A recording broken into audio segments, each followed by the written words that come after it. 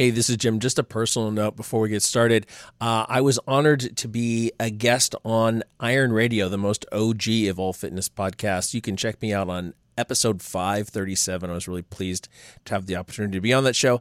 Also, in the course of this episode, I talk about a new podcast from my friend Nick Scopoletti. I forgot to mention the name of the podcast. It's the Mangina Dialogues, and I'm a little bit embarrassed to say that into a microphone, and that might be why I didn't say it earlier. Anyway, you should check it out because it's very funny.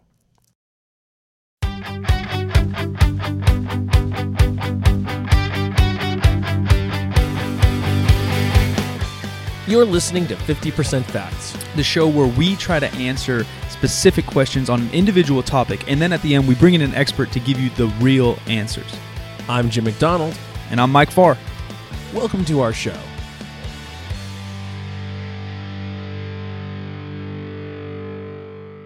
Something we talked about for a long time. Actually, I think it started because we had personal friends. Welcome to the frickin' show. We had personal friends. I had a whole rant. I have a lot of issues. We've established this. Let's slow this down. Sorry, boys and girls. Sorry, boys and girl. I got a lot of issues. My mind is like the Tesla in hyperdrive or whatever that thing is. That ludicrous mode? Ludicrous. My mind is ludicrous mode, except ludicrous mode only lasts like 3 seconds in your full tank. My tank doesn't get empty, and my brain works on ludicrous mode.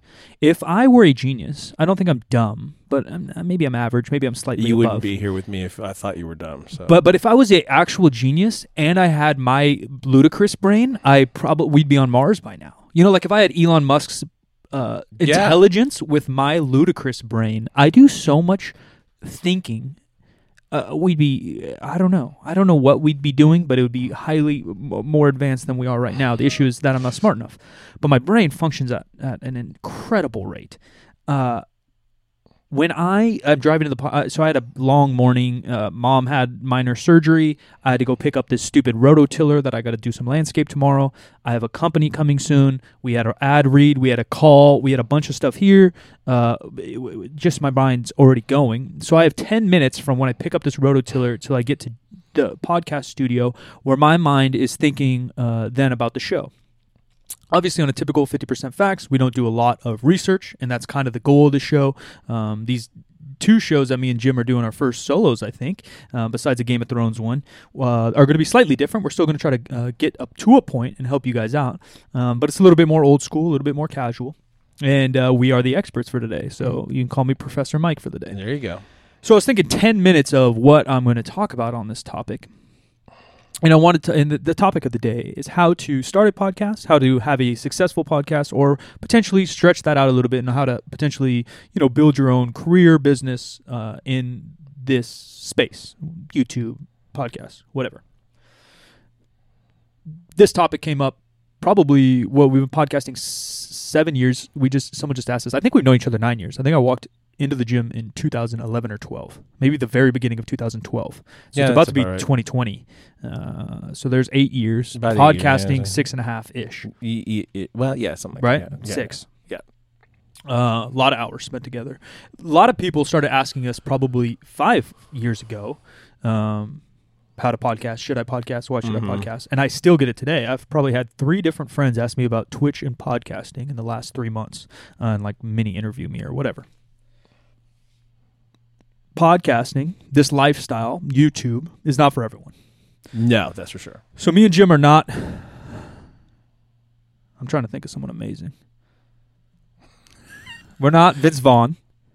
Who I think Will Ferrell. We're not even Theo Vaughn. Theo Vaughn's really good. Vince Vaughn, I don't know why. I don't know him as a human, but as a character, he's just insanely charismatic. Yeah. I don't know why I can't think. Muhammad Ali. Yeah, no. We're not Muhammad Ali. Yeah. Some of these guys are so insanely charismatic. Do we have some of that in us? I think both of us do. Are we pretty good at speaking? I think both of us are. And so we have some talents that line up well with this podcast deal. A lot of it, here's humble Mike, for me, is luck. Yeah. We started a fitness podcast and a good fitness podcast that was highly entertaining. And at the right time. At the right time. Do I think if we started one right now, would it still be successful? Yes, because I do think we have the recipe for that. We have the brain for that. We have the network for that. We have the knowledge and the history. And I could say the same for my YouTube. Did I start it at the right time to make it successful? And both our YouTubes and other YouTubes we helped work on, probably it was really good timing, plus collaborations and friends, etc. worked. But do I think with my talents and my knowledge, could I start a YouTube channel right now and still make it successful? Yeah. Basically, me and Connor are rebuilding my YouTube right now. It's taken off again. We took a couple months off when I was buying a house, and we were starting this project. So it kind of died in a sense because we took 3 months off, and there was a slow rebuild, but it's popping again because I basically reinvented it. Which I think is part of the whole process. For sure. You have to constantly be thinking about how to reinvent. 1,000%. That's the biggest thing, which I think we should dig into. And maybe we should have called Bart Kwong, because I think he's the best at that, and I'll get into that later. Instagram, I'll probably say I am 95% lucky. I can't say this for a fact, but I feel like I was the first person to put a deadlift video on Instagram. You might have been, yeah. I swear. I remember the day. It was a Tuesday. Yeah. I'm driving to the gym. I'm about to get a workout in with Fat Daniel. Mm-hmm. And I noticed on my phone, oh my God, they do deadlift. They do videos now. Yeah. And I think I put a block pull on that day. Yeah. So it was a big one. But yeah, I pulled something big.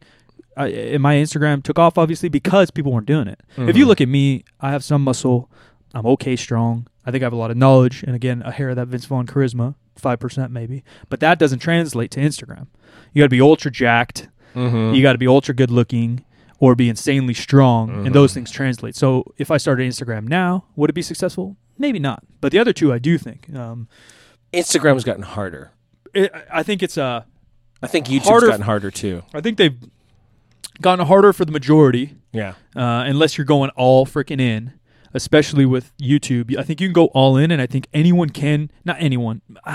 Maybe anyone can be successful on YouTube if you go all in, because you can edit the living crap out of it. I think not everyone can be successful on podcast because like the searchability of a podcast and all that's kind of less. Podcasting has a lot to do with word of mouth because you can't search fat loss on iTunes and this pop up. Yeah, not yet. No, hopefully one day. We believe that's coming. Yeah, and then Instagram, I think is probably even more genetic.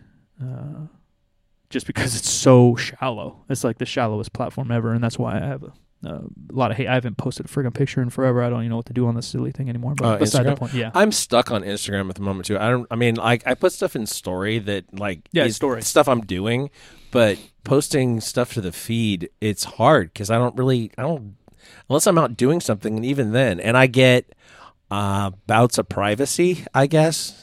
Sometimes I just don't feel like sharing what I'm doing, and don't feel like it's necessarily anybody else's business, and I don't necessarily want to curate my life for Instagram. Yeah. And I understand, I've never been the biggest fan of the platform because, I mean, let's face it, a big part of social media is figuring out how to sell things, and it is shitty to sell things off of Instagram. It's still possible, but it is more challenging. Yeah, that was a big podcast I was listening to. I forgot who, but it was another content creator, and he was talking about, like, people can spot a sale now. Like, they'll just scroll right by it, and that's because, like, the scheme of this thing, and I went on a huge rant on YouTube. I think even just today the video came out, is like how everyone's faking authentic because the word authentic and genuine are now tied to quote unquote content creators opposed to actors or athletes. Yeah. Right? People know that LeBron James is getting paid to sell that Sprite. 5 years ago, people didn't necessarily know or care because it actually was authentic that Instagram, YouTube, podcast guy were selling you something. But now you scroll on. I don't want to do it because it'll probably get me sad. I almost want to open my Instagram and first 20 pictures that pop up, I bet you 20% or more are ads for something, whether it's another company or that person trying to sell something. And I'm guilty of it too. Obviously, you guys know, I coach people. I got to make freaking money. So yes, I promote my products through Instagram. But that's where I'm tied in. Like, it used to be kind of a journal. You could talk about my lifting, and again, I swear I might have been the first deadlift video on Instagram. If Mr. Instagram could call me and let me know if that's true or not. I have the first voiceover fitness video on YouTube. Yeah, I believe it. 2010 or something, probably. No, 2007. Yeah, YouTube started 2007 or 6. So like, I believe it all. 6, yeah. It's just like, I don't know where this rant was going, but I told you this is how my mind works, so welcome into the microscope of that. But we do have questions, and so if you guys want to follow us, Silent Mike on 2Ks on Instagram and Twitter. The Jim McD on all the social media platforms that I participate Yeah, on. especially Twitter and Instagram for us. And hit us up with questions, or when we do ask for questions. Today we're going to cover the podcast and starting it up with you guys and what you asked us. And then a future episode, we're going to talk about anything. So I reached out, said, ask us anything. We'll give you a little insight into us, hopefully some knowledge that we have through training and nutrition in our history, and then also just be able to communicate and connect with you guys. And I can't say it any other way because these words are so tainted now, but we want to genuinely connect with you guys authentically and be ourselves and help you. And so that's the best way I've found to do it. We'll be back right after these messages.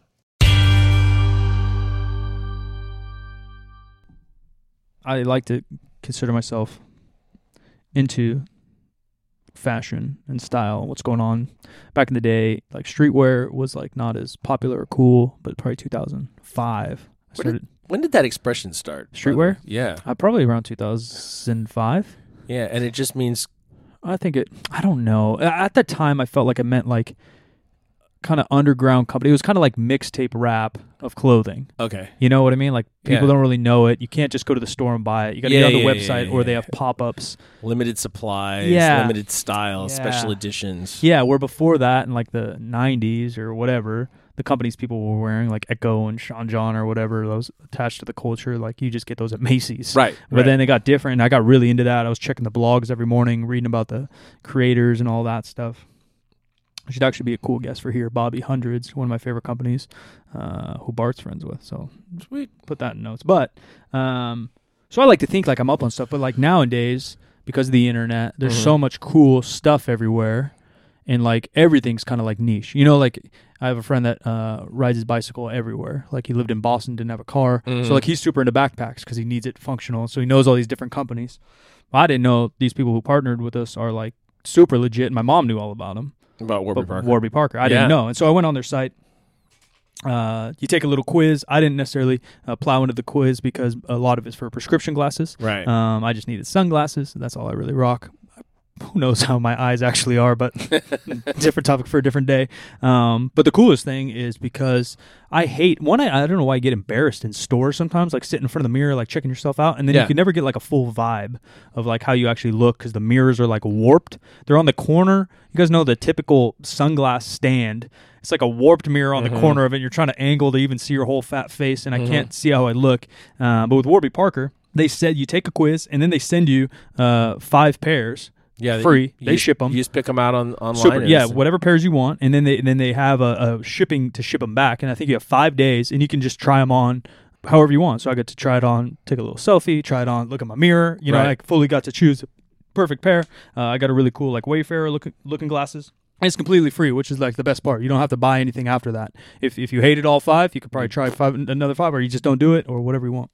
Yeah, I went for sunglasses too. I got prescription sunglasses for the first time in my life because I was finding that I wore polarized sunglasses, like super crazy polarized sunglasses, like shooting glasses, and you can't read your phone on those. Yeah. And then my eyes are getting to the point now where I can't read my phone without bifocals anyway, and so I needed something. I got a pair that I like a lot. They fit great. I had really no problems coming up with it, and I had to have a little bit of an adjustment done because one of my ears is a little higher than the other one on my head, and we are lucky to have enough to have a Warby Parker here in town. Easy. I had that adjustment made there in like 2 seconds. I don't know exactly how you deal with that. I'm going to cut this part out.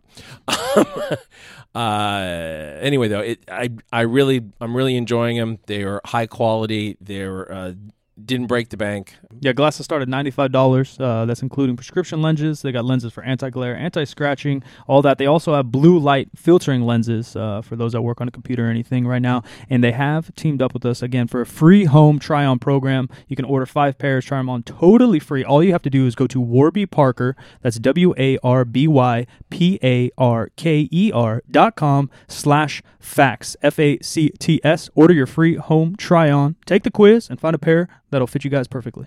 So, WarbyParker.com/facts.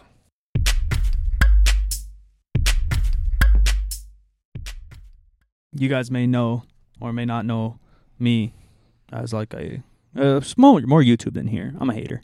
I'm a supplement basher. There's 3 things I guess I'd throw in the mix: caffeine, creatine monohydrate, and then if you want to categorize a protein as a supplement, go ahead, because I guess it supplements your diet or whatever. But to me, a protein powder or a protein bar works as food. It's a food, and it's a convenience thing. So if you want to hit your, 1 gram per about pound of body weight or pound of lean body mass, for those that are trying to look better, perform better, lifters, particularly some other athletes as well. Obviously, having a protein powder, a reliable one that fits whatever macros lifestyle you have, will be the key. If you have not already, please check out episode 1 of this podcast where we talk about what is dietary protein with Eric Helms, who fills us in greatly about the role of protein in your diet, the macronutrient protein. I took the quiz at Gainful.com, and it's very quick, and it asks you questions that you may not think about having an impact on your diet, your lifestyle, your goals, or whatever. I was frankly surprised. And their goal is to try to get you a customized protein blend. And if you're somebody particularly like me who's got some digestive issues, sometimes whey will bother me. I don't know I believe it is whey. It could be something else that's in a protein blend, but I believe that it is whey. Will sometimes pass quickly through the whole digestive process, and that's something I like to avoid. So I chose something that was a plant-based protein. Actually, I didn't say, hey, give me a plant-based protein. They asked the question if I have trouble with whey, and I said, yeah, I do, as a matter of fact. So based on my quiz, they sent me a plant-based protein blend along with flavor packets. I got to choose the flavors. You throw those in to get the flavor that you're looking for. So far, I'm a big fan of the chocolate peanut butter cup. And if you are choosing the plant-based option right now, we actually just talked to the CEO a couple weeks ago, and they'll be throwing in extra flavor packets while the plant-based option is being reformulated. Yeah, I think the whole thing's personalized, so you can take a quiz. They'll set you up, and I think they have carbohydrate mixes and other things that can really help you towards your goals. If you have 2-a-days or you're more of an endurance athlete or whatever it might be, depending on your macronutrients or your overall goals, it'll be totally tailored to what you need. And right now, we got an exclusive offer, limited offer with them. They're going to take $15 off your first month of personalized protein. You better go check it out right now. All you got to do is go to gainful.com/facts. That's GAINFUL.com/facts, FACTS. So Gainful is a monthly subscription service, and based on how you answer the quiz, they figure out how much you're going to need every month, and they just ship it to you. Another thing that comes along with this process is one-on-one access to a registered dietitian. They actually, after you get your shipment, somebody contacts you and says, "Hey, I'm your registered dietitian. You can talk to me anytime about any question that you have relative to your diet and nutrition." So that's a nice bonus. So check it out. $15 off your first month at gainful.com/facts. Check it around now.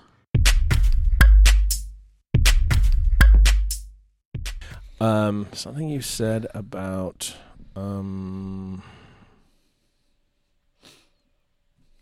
I don't remember. Here's the thing about podcasting. You can edit an audio podcast if you so choose. So that big gap that I just took right there, you can edit that shit. I'm just looking at the questions that came up. A reason that we started the first podcast that we started was that I felt that there was an opportunity to communicate in a longer form than you could with YouTube at the time with an audience. Yep. And there was value to connecting to that audience.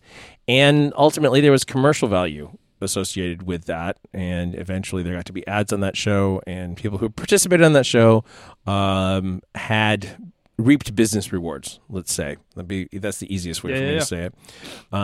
If you are thinking about starting a podcast now, ask yourself the question, why are you planning to do it? Are you planning to do it just because you've been told you should do one? Yeah. Or do you really have like a passion for going after it week after week after week? In the content business, there's a phrase called feeding the beast. Yeah. And a podcast is maybe the biggest one for that because most YouTube videos are are shorter than a podcast is going to be. Yeah, I would say podcast or Twitch. I think Twitch might be the biggest beast. Maybe so, yeah. See, like if you're trying to start that stupid thing, it's like 3 hours a day minimum. And you Yeah. got to go 5 days a week minimum. Yeah. And you can't backlog. Right. Ugh. Yeah, exactly. Yeah, but all of them are a lot. But I think Jim hit a huge point there. And I'm not, when people come for me for favors or whatever, like I'm honest with them, but I'm not like friends especially or associates or networks or whatever come to me and say, hey, I want to start a podcast. What should I do? I don't like go out of my way to like give them a breakdown of these things. Like they ask me, what do I need equipment wise? Or what do you think? I tell them. But like I'm not going out of my way saying like, well, to be honest, what are you going to share? I don't think you have anything to share. Like that's not my place at that point. If they were hiring me, I'd be honest with them and fix it. But if we were being hit up for consulting services, which to be honest, we could probably we could potentially offer that. I've thought about it a long time. We don't do that now, but we definitely could. Yeah. But I think you're right. Like I've given a lot of advice away for free to podcasts. Yeah. Some of them lasted, not all of them. Yeah. Most of them didn't. Yeah, that's the other thing is like people always think it's cool and easy, and it's the same as YouTube. Like there was a break in 2015 where like people started to realize that fitness people in particular, but everyone was making a lot of money on YouTube. Yeah. And so then I was like, oh, I just film myself and put it on here. Like, yeah. And then everyone started a YouTube channel. Like every person I knew in Instagram or fitness started a YouTube channel. And very few were either successful or even followed through if they weren't successful. And then even some of the successful ones I know didn't reinvent themselves and just dropped off and died, and they just stopped. Right. Because like you said, you really got to feed this beast. But I think it's super important you have some kind of direction. Now, do you need like a full show script, and do you need like an exact idea, or does it have to be that unique of an idea? No, but you have to have confidence enough in yourself or a topic or an idea that you can chase it forever. Like one of the best ones I honestly think, and obviously I'm biased, was my mom. She said, yeah, I think I want to start a podcast. I don't know with who, maybe a YouTube channel. My mom, if you guys want to look back at previous episodes, is a professional olive oil taster. And she's like literally one of the best in the world. She gets flown to LA and tastes olive oils from all around the world. And that's something, again, I don't know if it's more niche than fitness or not, but it's niche, and she's one of the best at it. Are we one of the best lifters in the world? Not necessarily, but we've been in the grounds for so long with fitness that's why we started, right? We have this group, we've been lifting, we know the best lifters in the world, we've literally know this thing inside and out. Let's do this. So if you have something like that, and it can be broad, you could be a mechanic. And, you know, there's a lot of obviously car guys that love it, and if you have maybe a unique perspective, skill set, or you have a little bit of the gift of gab, you may be able to do something really cool and really special. But if you just think it's cool and fun, I'm not going to tell you not to do it. But obviously, to have a successful one, you have to have a little bit more than I think this can make money, or I think this would be fun, or I want to chat with my friends. You can do that. You can do that. Yeah. You can feel free to do that, but don't necessarily expect that it's going to be so popular that you're going to make money off of it. So you're doing it to feed your own... Right. Have perspective on that. Yeah. Because everyone hears Rogan. They're like, oh, well, Rogan just started interviewing his friends. He wasn't even famous. Like, but he was Joe Rogan when he started. He was semi-famous. He had very good network. Yeah. And he has a way to interview people where he makes it so conversational, and he has not necessarily the depth of knowledge in so many categories, but he has a broad freaking knowledge base. Yeah. So he can talk to a biochemist, and he can talk to a conspiracy guy, and he can talk to a comedian. And obviously he's funny himself. So he's diverse enough he can handle these things. And maybe you are that person. Yeah. We have thousands of listeners here. One of you probably are that person. Yeah. Or potentially that person. Potentially, yeah. But again, the sad truth of life is not everybody's that. I don't have that brain to take us to Mars. I don't have that intelligence, and I know who I am. But staying kind of in your lane in that sense, I think, can be, again, quote unquote, authentic and help the podcast the most. Now, I think that with Rogan, he's driven primarily by his curiosity, which is somewhere where we live. That's part of the DNA of this show, is being driven by our own curiosity. Also, I think with Rogan, he enjoys having an intense conversation. He enjoys getting really fucking high and having an intense conversation. Yeah. That's like monetizing being a bro, you know? For sure. Really. For sure. That's what he's done. He is a little bit of the voice of the people. Yeah. I heard the other day that he makes $75,000 in ad rev per episode. Not surprised. I believe that estimate is low. Based on his numbers, that's probably really low. He's giving it away. Yeah, probably because I've heard other numbers from other people Yeah. that have less downloads. He front loads his ads. He doesn't do them. He doesn't do mid rolls in the middle of content the way that most everybody else has to. Yeah. So I imagine that probably has something to do with it. But regardless, he's making bank on it, and he's monetized his broness, his personality, his interest, his curiosity, all of that. And he was a show business figure and comedian before he even started. True. Yeah, he had a bunch of talents and experience. Questions? I actually have one more hit up. one more bit.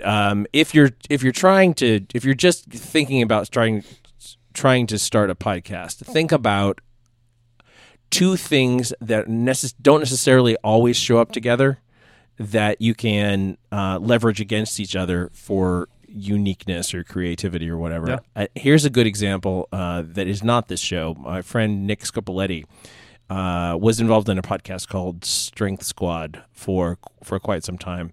He got interested in stand-up comedy.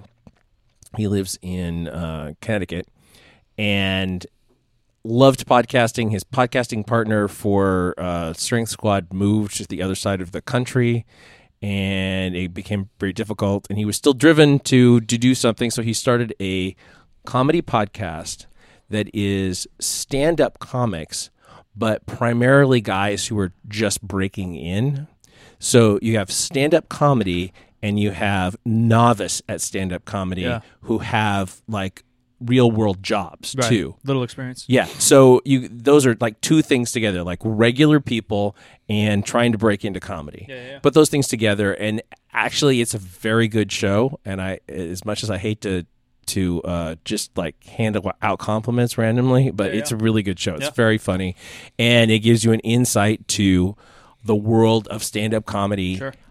In the small towns of Connecticut. Yeah. Which, like, again, I think that's a niche thing that attaches to a broad thing. And I think that's where we hit, right? Yeah. Everyone kind of understands fitness. Some people like muscles. Some people like health. And then we're in this weird, deep niche of powerlifting to start. Right. That's expanded, and we kind of go on that. And everyone likes to laugh. Everyone likes funny shit. Everyone likes a comedy. And then you have this niche of kind of the business or the up and coming there. And you have kind of a recipe for something good. And there's tons of different formats of podcasts, obviously. Like, I don't know how many of you guys listen to multiple podcasts, but I assume people that listen to one podcast search others. There's like show types that feel like a TV show, highly scripted, investigative, whatever, that are almost more like audiobooks. There's obviously casual conversations, and then there's somewhere in between, which is probably where we lie. Yeah. And so you just got to kind of figure those things out. I mean, a lot of the work that we do in general is just lucky for me and unlucky for me, is just that brain process of thinking things over, how you are going to release it, what's the best option, what are the best titles, what's the best angle to come at things, and then how to grow and expand. Yeah, exactly. So on to the questions. These are there are 4 questions here that are pretty encompassing. From One Darkshines. Number 1 question, budget-friendly equipment. I pass that all off to there are a few number of free courses that talk about developing equipment for your show, for a particular level, that get into prices and all that sort of stuff. I don't do that. I know how we got what we got. But we're not super basic. And it's very difficult for me to say, do this cheapest thing. Yeah. There are a couple of very good USB microphones that are not Blue Yetis. Yeah. And Yetis are okay. Yetis are okay. Yeah. If you can treat the area around them. That wouldn't be my first choice for anybody. I know some of the basic stuff. I'm not a tech guy, and so take this with a grain of salt. Like Jim said, he could probably just Google it and probably come up with some really good answers. Yes. But other podcasts that me and Omar had for a while, we did a little Zoom H6 deal, which is a couple $100. It's not the cheapest, but it's not the most expensive, and it's basically just a recorder. You can get one with 2, 4, or 6 inputs, I believe, depending on your show setup. It takes a little SD card like a camera. Again, pretty cheap in general. Mm-hmm. And then the microphones, again, that depends on budget, scale, and how serious you're taking this thing. Microphones go from probably $5,000 each all the way down to 50 to 150 each that are usable and they're doable. Yeah. And just taking a little bit of time to, set up a space. Obviously, we have a podcast studio, but we've been doing this for 7 years. You just do it in your kitchen or somewhere super quiet. Make sure your dogs aren't barking in the background, and just taking little precautions around it. But there's YouTube people that are insanely popular that started on their iPhone, and I'm sure there's a podcast out there that started on something really, really shitty and slowly upgraded. So don't necessarily have to go all in, but taking some thought again into the situation will help. Probably the cheapest option out there right now is Anchor, because you can do 100% of it on your phone. You can add in a guest on your phone or whatever. Yeah. The quality is not fantastic, but maybe good enough to start.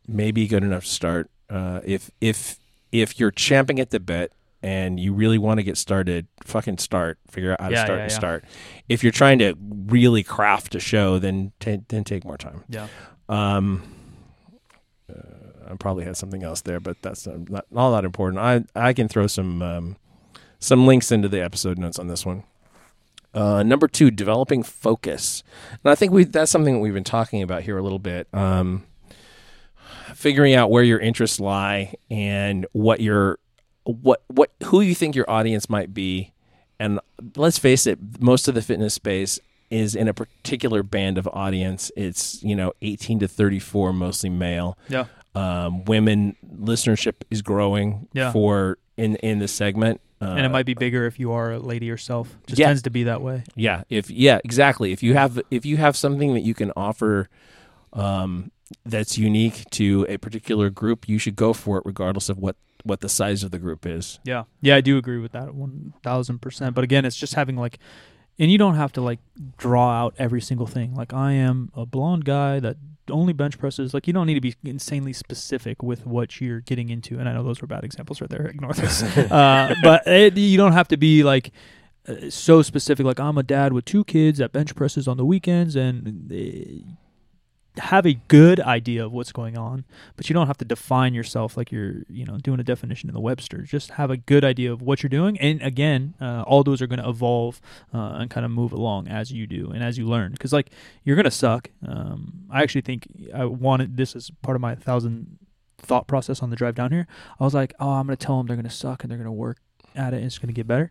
But I was actually looking back at our first 10 podcasts, I think we crushed those. I probably talked a little too much because I was nervous. The very first we've ever done together. Yeah. I was maybe I talked too much because I was nervous. Jim probably didn't talk enough because he was messing with the tech. Yep. And then our guests probably didn't sound great, but I was we actually kind of crushed those. Some of those were actually pretty good content as far as I remember 7 years ago. I don't listen to myself. No, that's exactly true. Yeah, but exactly other true. than that, we had good. a little bit of a lightning in a bottle situation. Yeah. And I, not to break my arm, patting myself on the back, but I knew that going in. Yeah. It was just a confirmation when it actually happened.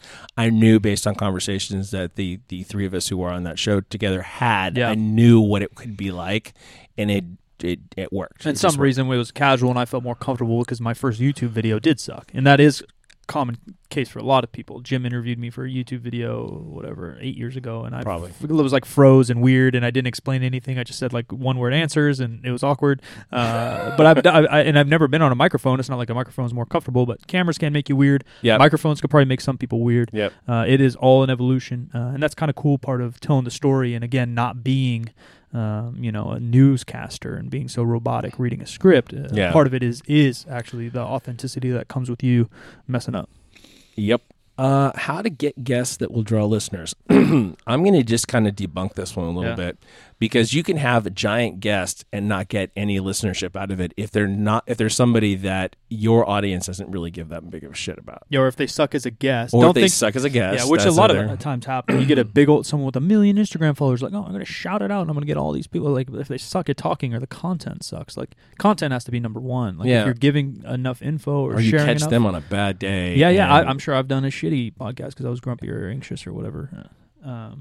It's tough. I'm thinking about, again, because some of that is the luck that we got in the storm we caused on fitness podcast and YouTube and Instagram all at the same time to allow to grow an audience, because iTunes and Spotify and the major platforms aren't very searchable. So if they're searching a guest name, sometimes it'll pop up on your episode, sometimes it won't. And if they're popping up a category, it's not great. So you may have to just grind it out. And I know that sounds typical business guru, but you may just have to put out an episode a week for a year before you even reach 100 listeners. But eventually, maybe one of those links gets popped in a Reddit. You get a little traction. Perhaps you do get someone with a big podcast or YouTube following that shouts you out and you get a little bit of traction, but it's not necessarily a linear snowball effect.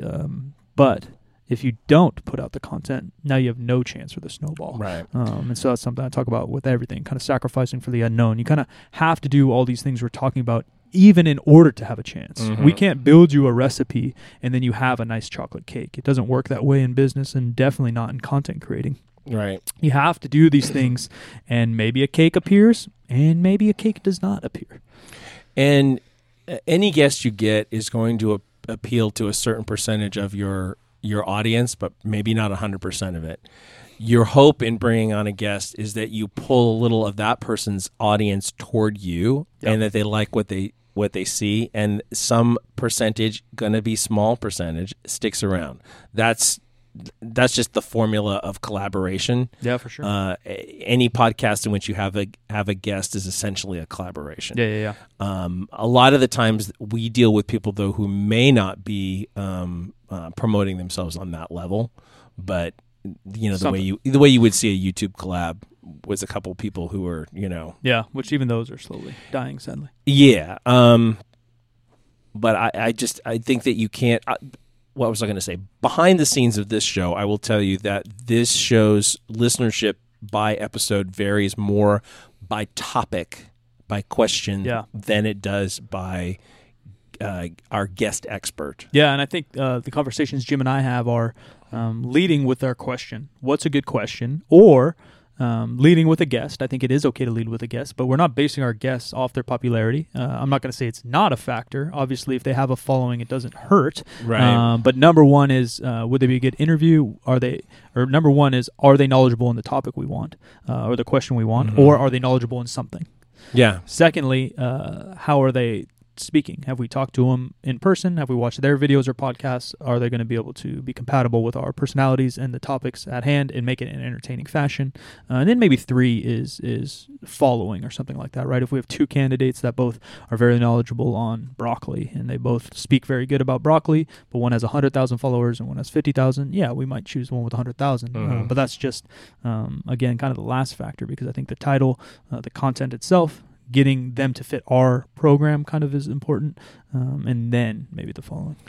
The next one is effective ways to prep for a podcast. I'm assuming this means like podcast episode and how long we typically spend per episode. And I will say this: this show was designed for us not to do that level of prep. What we do prep on is the development of questions and the guest expert. Yeah, or like the little things in between, the posting on my Facebook, posting on my Instagram, like some of the busy work that takes some. How am I going to and how am I going to post these things? Right. We don't on this show. We do not spend a lot of time delving into the background of our experts. Yeah.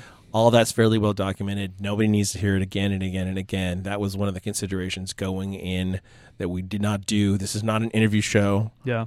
We've done an interview show. A lot of people do interview shows. They're everywhere. You can't swing a dead cat without hitting one. Yeah, once you watch one hero movie and you know the hero or you don't, and you see one, how they get their origin powers story, you're kind of over it. Yeah. Like, that's cool. I just watched Aquaman, and the whole thing is an origin story. I'm like, that's fine, but I'd rather like have like a different story. Yeah. Like, if a piece of their background fits into how they answer the question, we're totally about it. But I don't need to know, how did you get into fitness? I never need to hear that again from anybody, because number one, I've probably heard it. Number two, I don't care. So. Yeah, and again, it depends on the show, how much research you're doing. If you're presenting every show and that's your job, you're a tech guy, and now you're doing a review on different TVs and products every episode, you're probably going to have to do a good amount of research to compare one keyboard to the other. Yeah.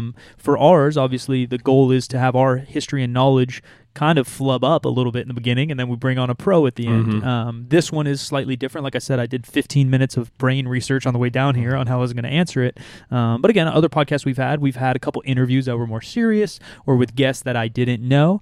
And I'd say I probably took spread out 3 hours. I probably took an hour a week early, really, really dug into some info, and then I probably took an hour or two to refresh myself the night before the interview on some topics or things to be questions I wanted to have. I've never really taken notes, but I'm not a note guy. I think it depends on your workflow. Jim's a little bit more of a note guy. Yeah, so if you want to take notes on that.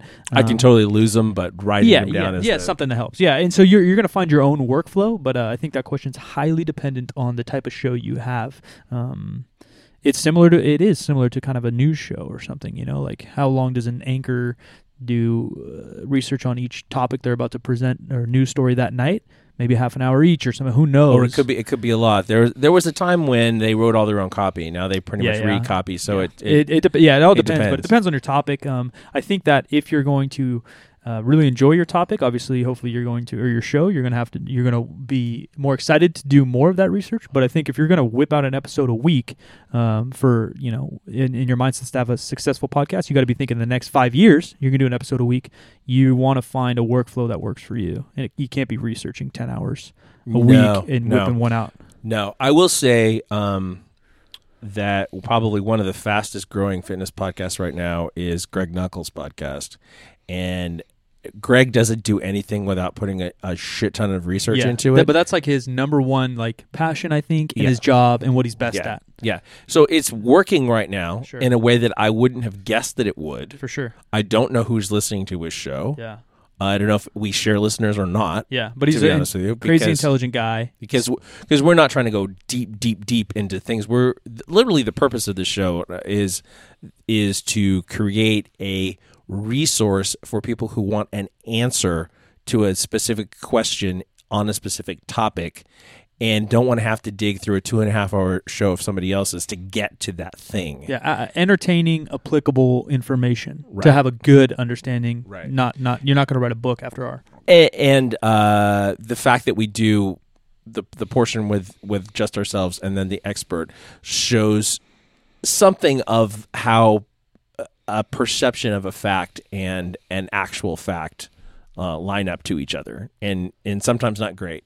The topics that we've dealt with so far mostly have been ones that we were not completely in the dark about, but we necessarily understand why things work the way they worked. Once we start digging into some weird topics, I think a relationship one would be a good next one. We might be clueless. We potentially, yeah. Next one came from our good friend Brandon Campbell Diamond, who just recently had a second kid. Differentiating your offering when the barrier to entry is so low, and that's also true of YouTube. It's maybe more true of YouTube because you can start a YouTube channel just with your iPhone or any kind of phone, and you put it on there. It doesn't cost you anything. In general, like bigger podcasts are hosted on paid platforms. So there's some effort has to go into that. You have to put effort into actually getting on Apple Podcasts. Yeah.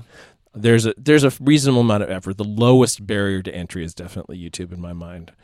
Or Instagram if you want. Instagram, yeah. Same shit. I don't know how you differentiate yourself. We talked about that a little bit, having a clear vision of what you offer and what you don't. I think it's everything that we said, and being able to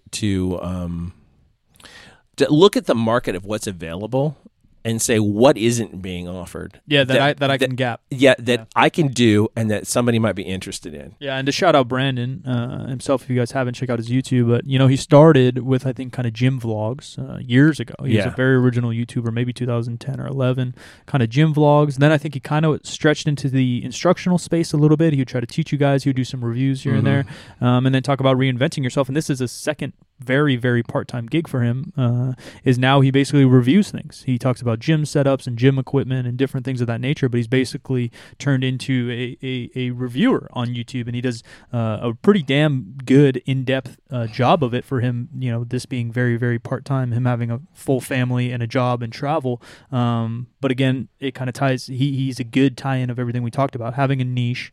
He loves lifting weights. He's very knowledgeable in it. Is he the world's best expert? Maybe not, but he's very knowledgeable in the subject. And then because there's so many other gym vlogs, and he's probably feels similar to me, we're like, all right, we're a little bit older now for YouTube. We're not the most jacked. We look like we lift, and we're not the strongest. Me and Brandon are actually very similar in a lot of ways. We don't want to do the gimmicks. Neither of us want to light our hair on fire and squat 405. Mm-hmm. What do we do now?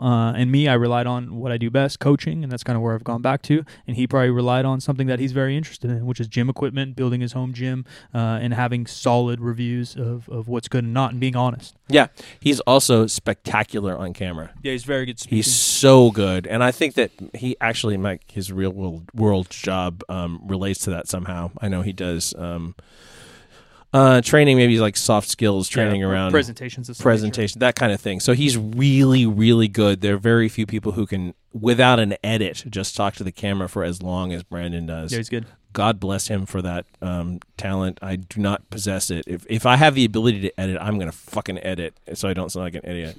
I may be cutting some of this out. Highly edited. Highly edited. And I will say that, like, when we first started this show, I did more editing because I was trying to define what the show was like. And as we have gotten more familiar with what we're doing, what we're trying to do, or whatever, and reestablishing our online relationship here, just flows. It flows. Yeah, it's pretty easy. Is there a preferred ratio of, this is Tom Nurse Lifting, who is a devotee of our friend Jacob Ross. I think Jacob programs for him. Is there a preferred ratio of shooting the shit for fun or speaking off the cuff versus having a discussion topic prepared? Preferred like what we enjoy, or you think for the audience? That's a good question. I don't know. Yeah, because I think on my thought is you have to enjoy what you're doing, and you have to think it's giving value of some nature. You have to believe in what you're doing and believe in yourself.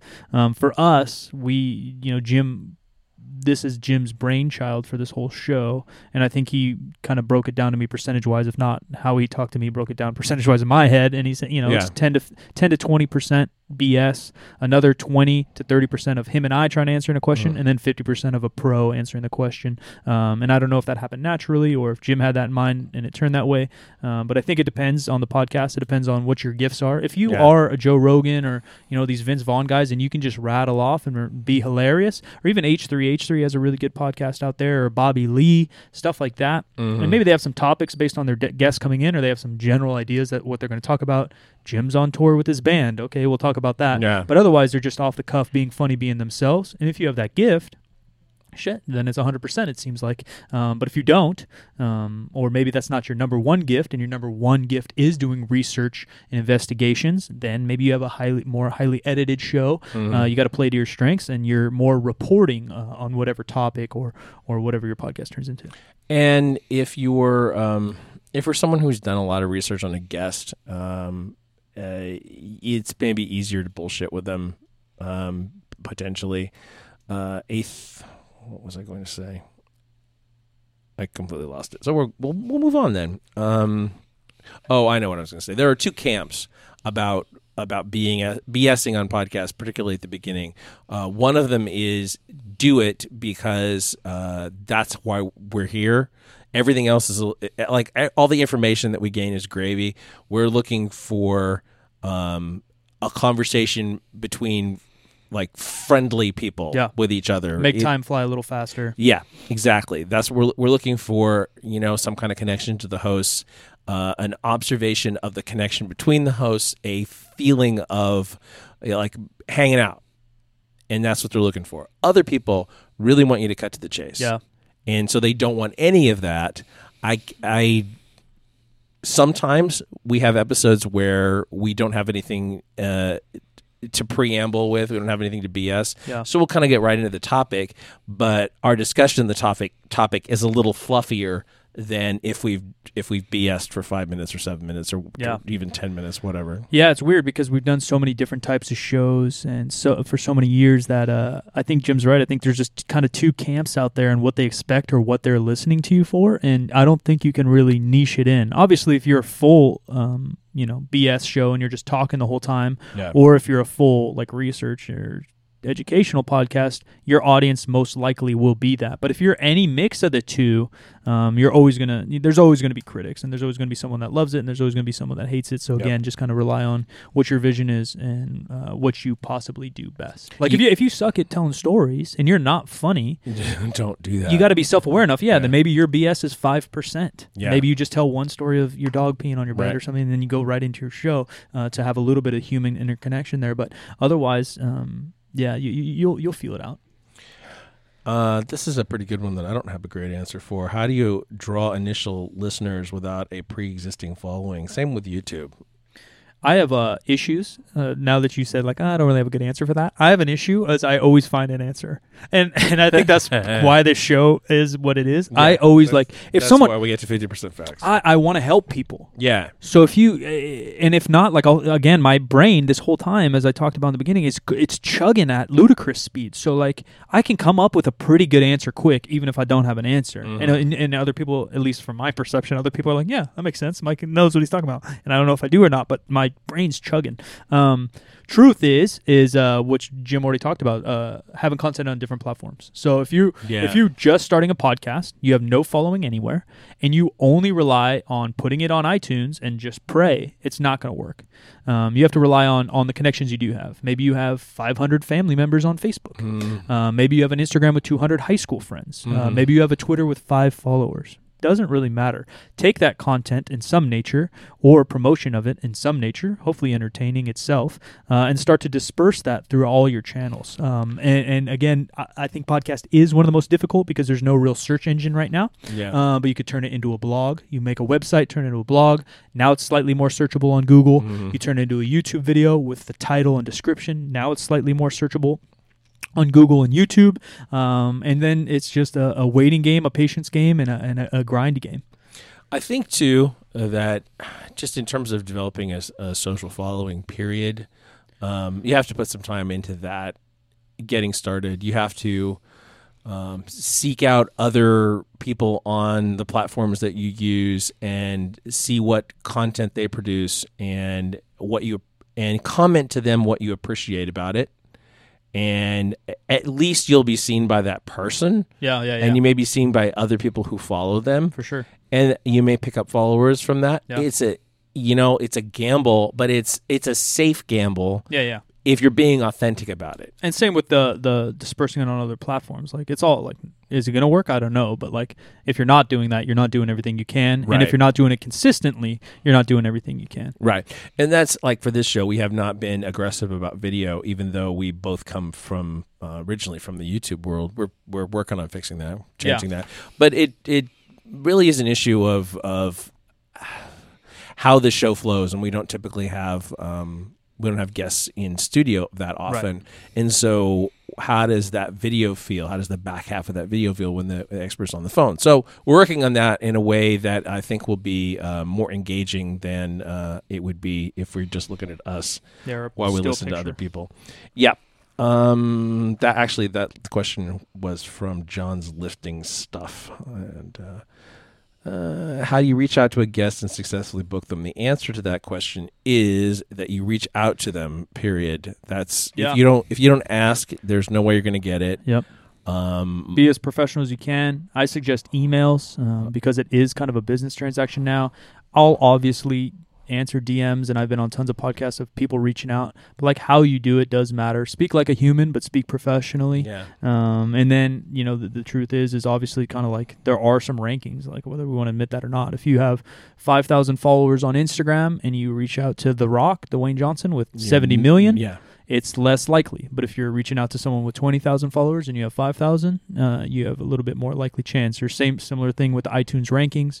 Hey, saw your podcast. I've listened to it for a while. You're about 10 spots above me on iTunes. I would love to collaborate, something of that nature.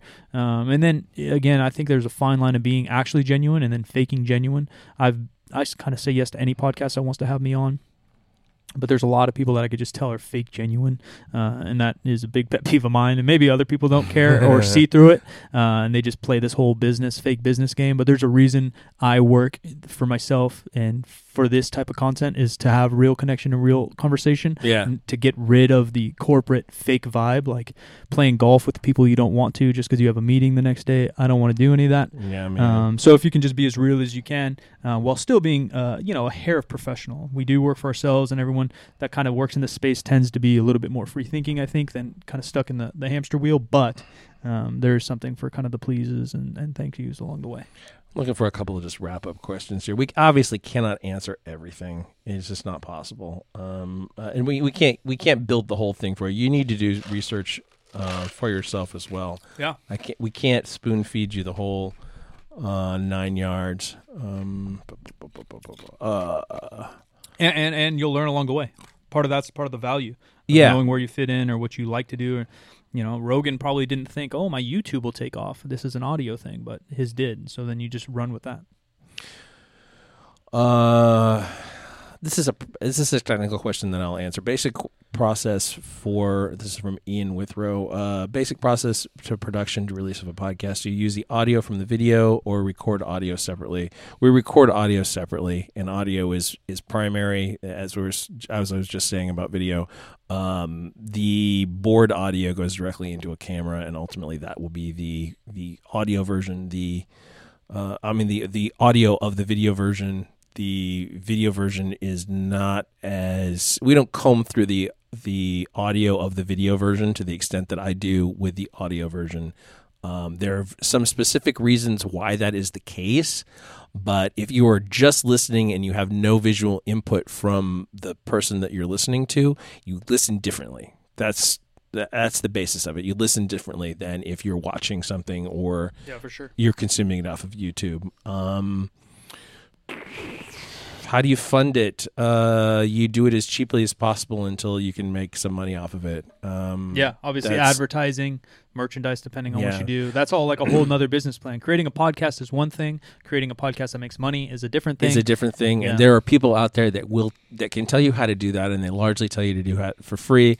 The biggest thing is if you already have a product that you are trying to sell, then being your own sponsor is your best call because you can do that from the beginning. You're programming content that helps people want to buy your product, and not have it related. Yeah, not in a fake way, but in a this is me and this is my product, and not constantly overselling.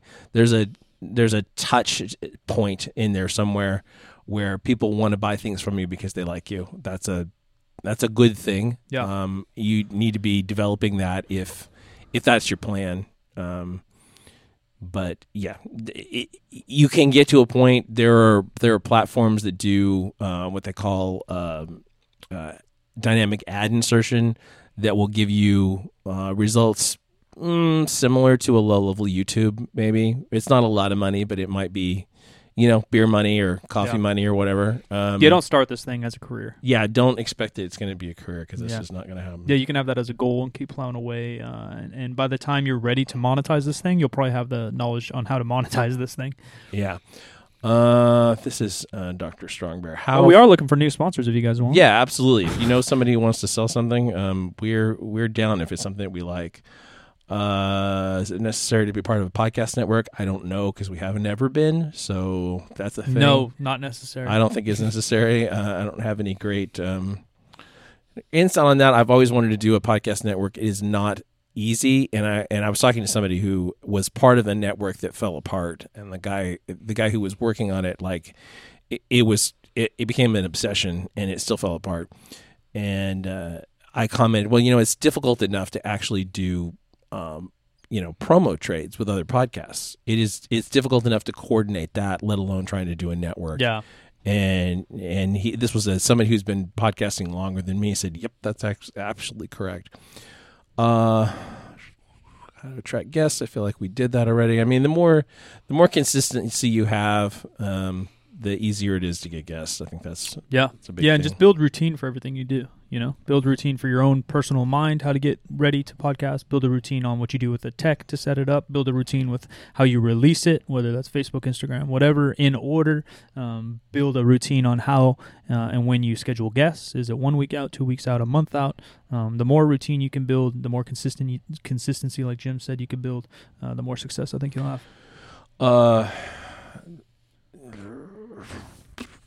That might be good enough. What's our time?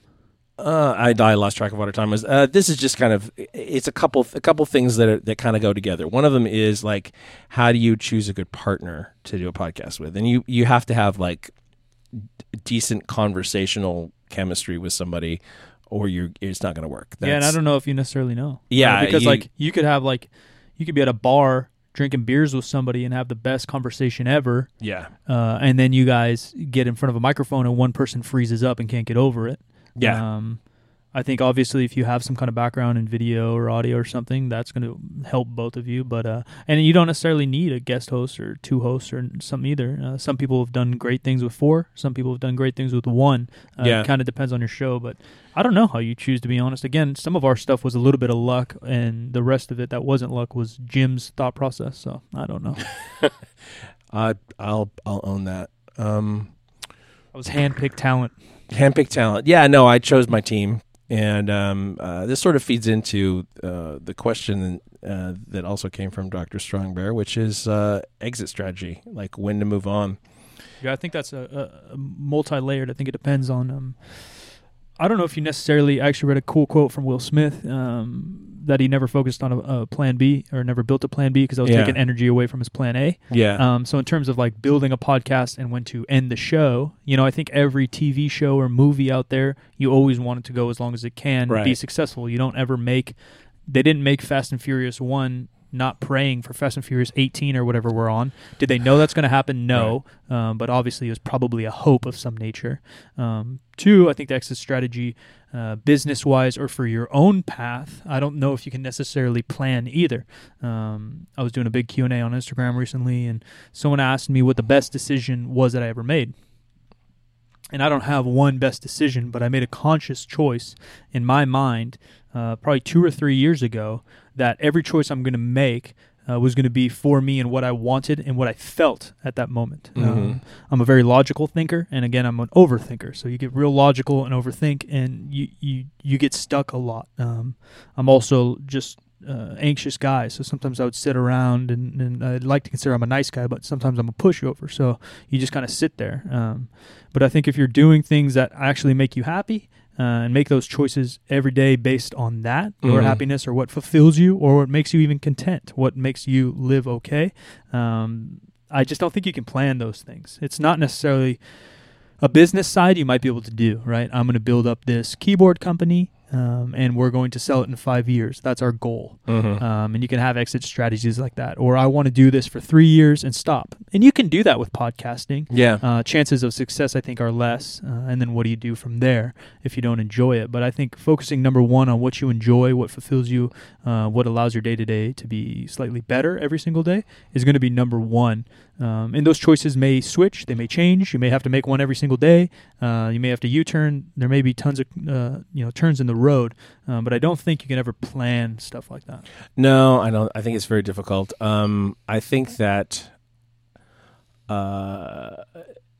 having good chemistry when you go in, having a good idea of how frequently you can actually produce the content, and then producing it on that schedule. You may not be able to do every week, so don't do every week. Do it every other week. Do once a month, whatever that you can do consistently. That's huge. Yeah, it's a must. At the point that you stop being able to do it consistently and fun, you should consider stopping. The original podcast that we were involved with, Mike left at some point. I eventually I hung in for a while for a number of reasons, some of them financial, some of them based around upcoming guests that I was interested in and excited by. That the focus of my other co-host was changing at that point. The business relationship was not established the way it should have been from the beginning. And I think that affected both of us here. And it just it became uncontrollable, I guess. Yeah, and everything's a learning. Yeah. It sucks in the time, and it sounds so guru, like there's no failure, just learn the mistakes or something like that. It's fucking great until you feel like your head got stomped in. But I think if you continue to make those choices to find your happiness, like you said, you weren't in the spot anymore you wanted to be in. Yeah, so you made a choice against it, and you continue to follow that. And it doesn't mean you make one choice and then everything's fucking awesome and happy again. Right.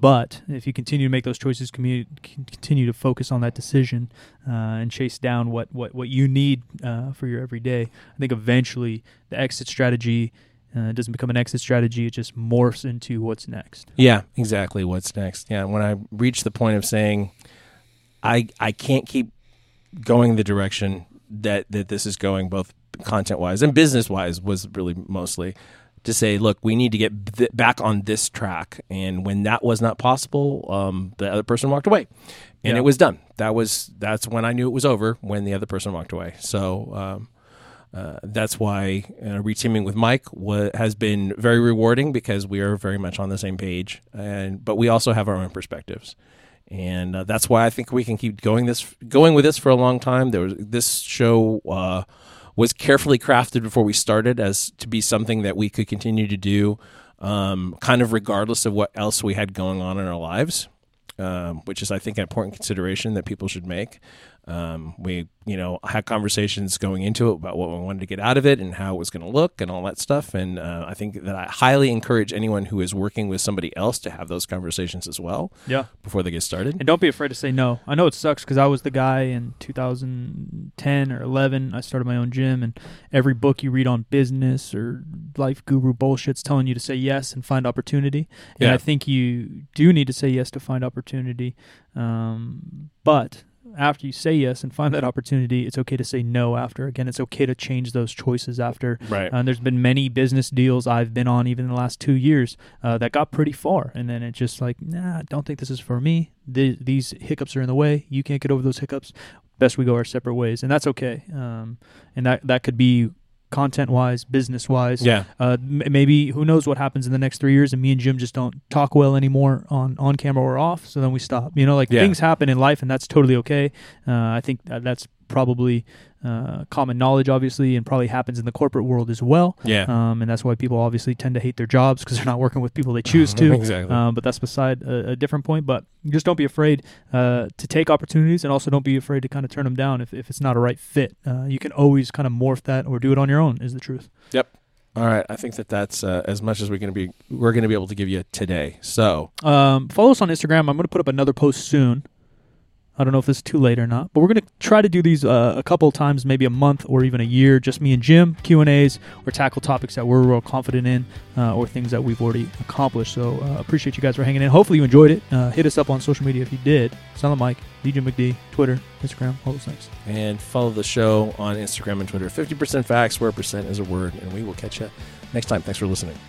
Oh yeah, tell everybody you know to listen to the show. That's what that would do us that would be a huge favor. Thanks.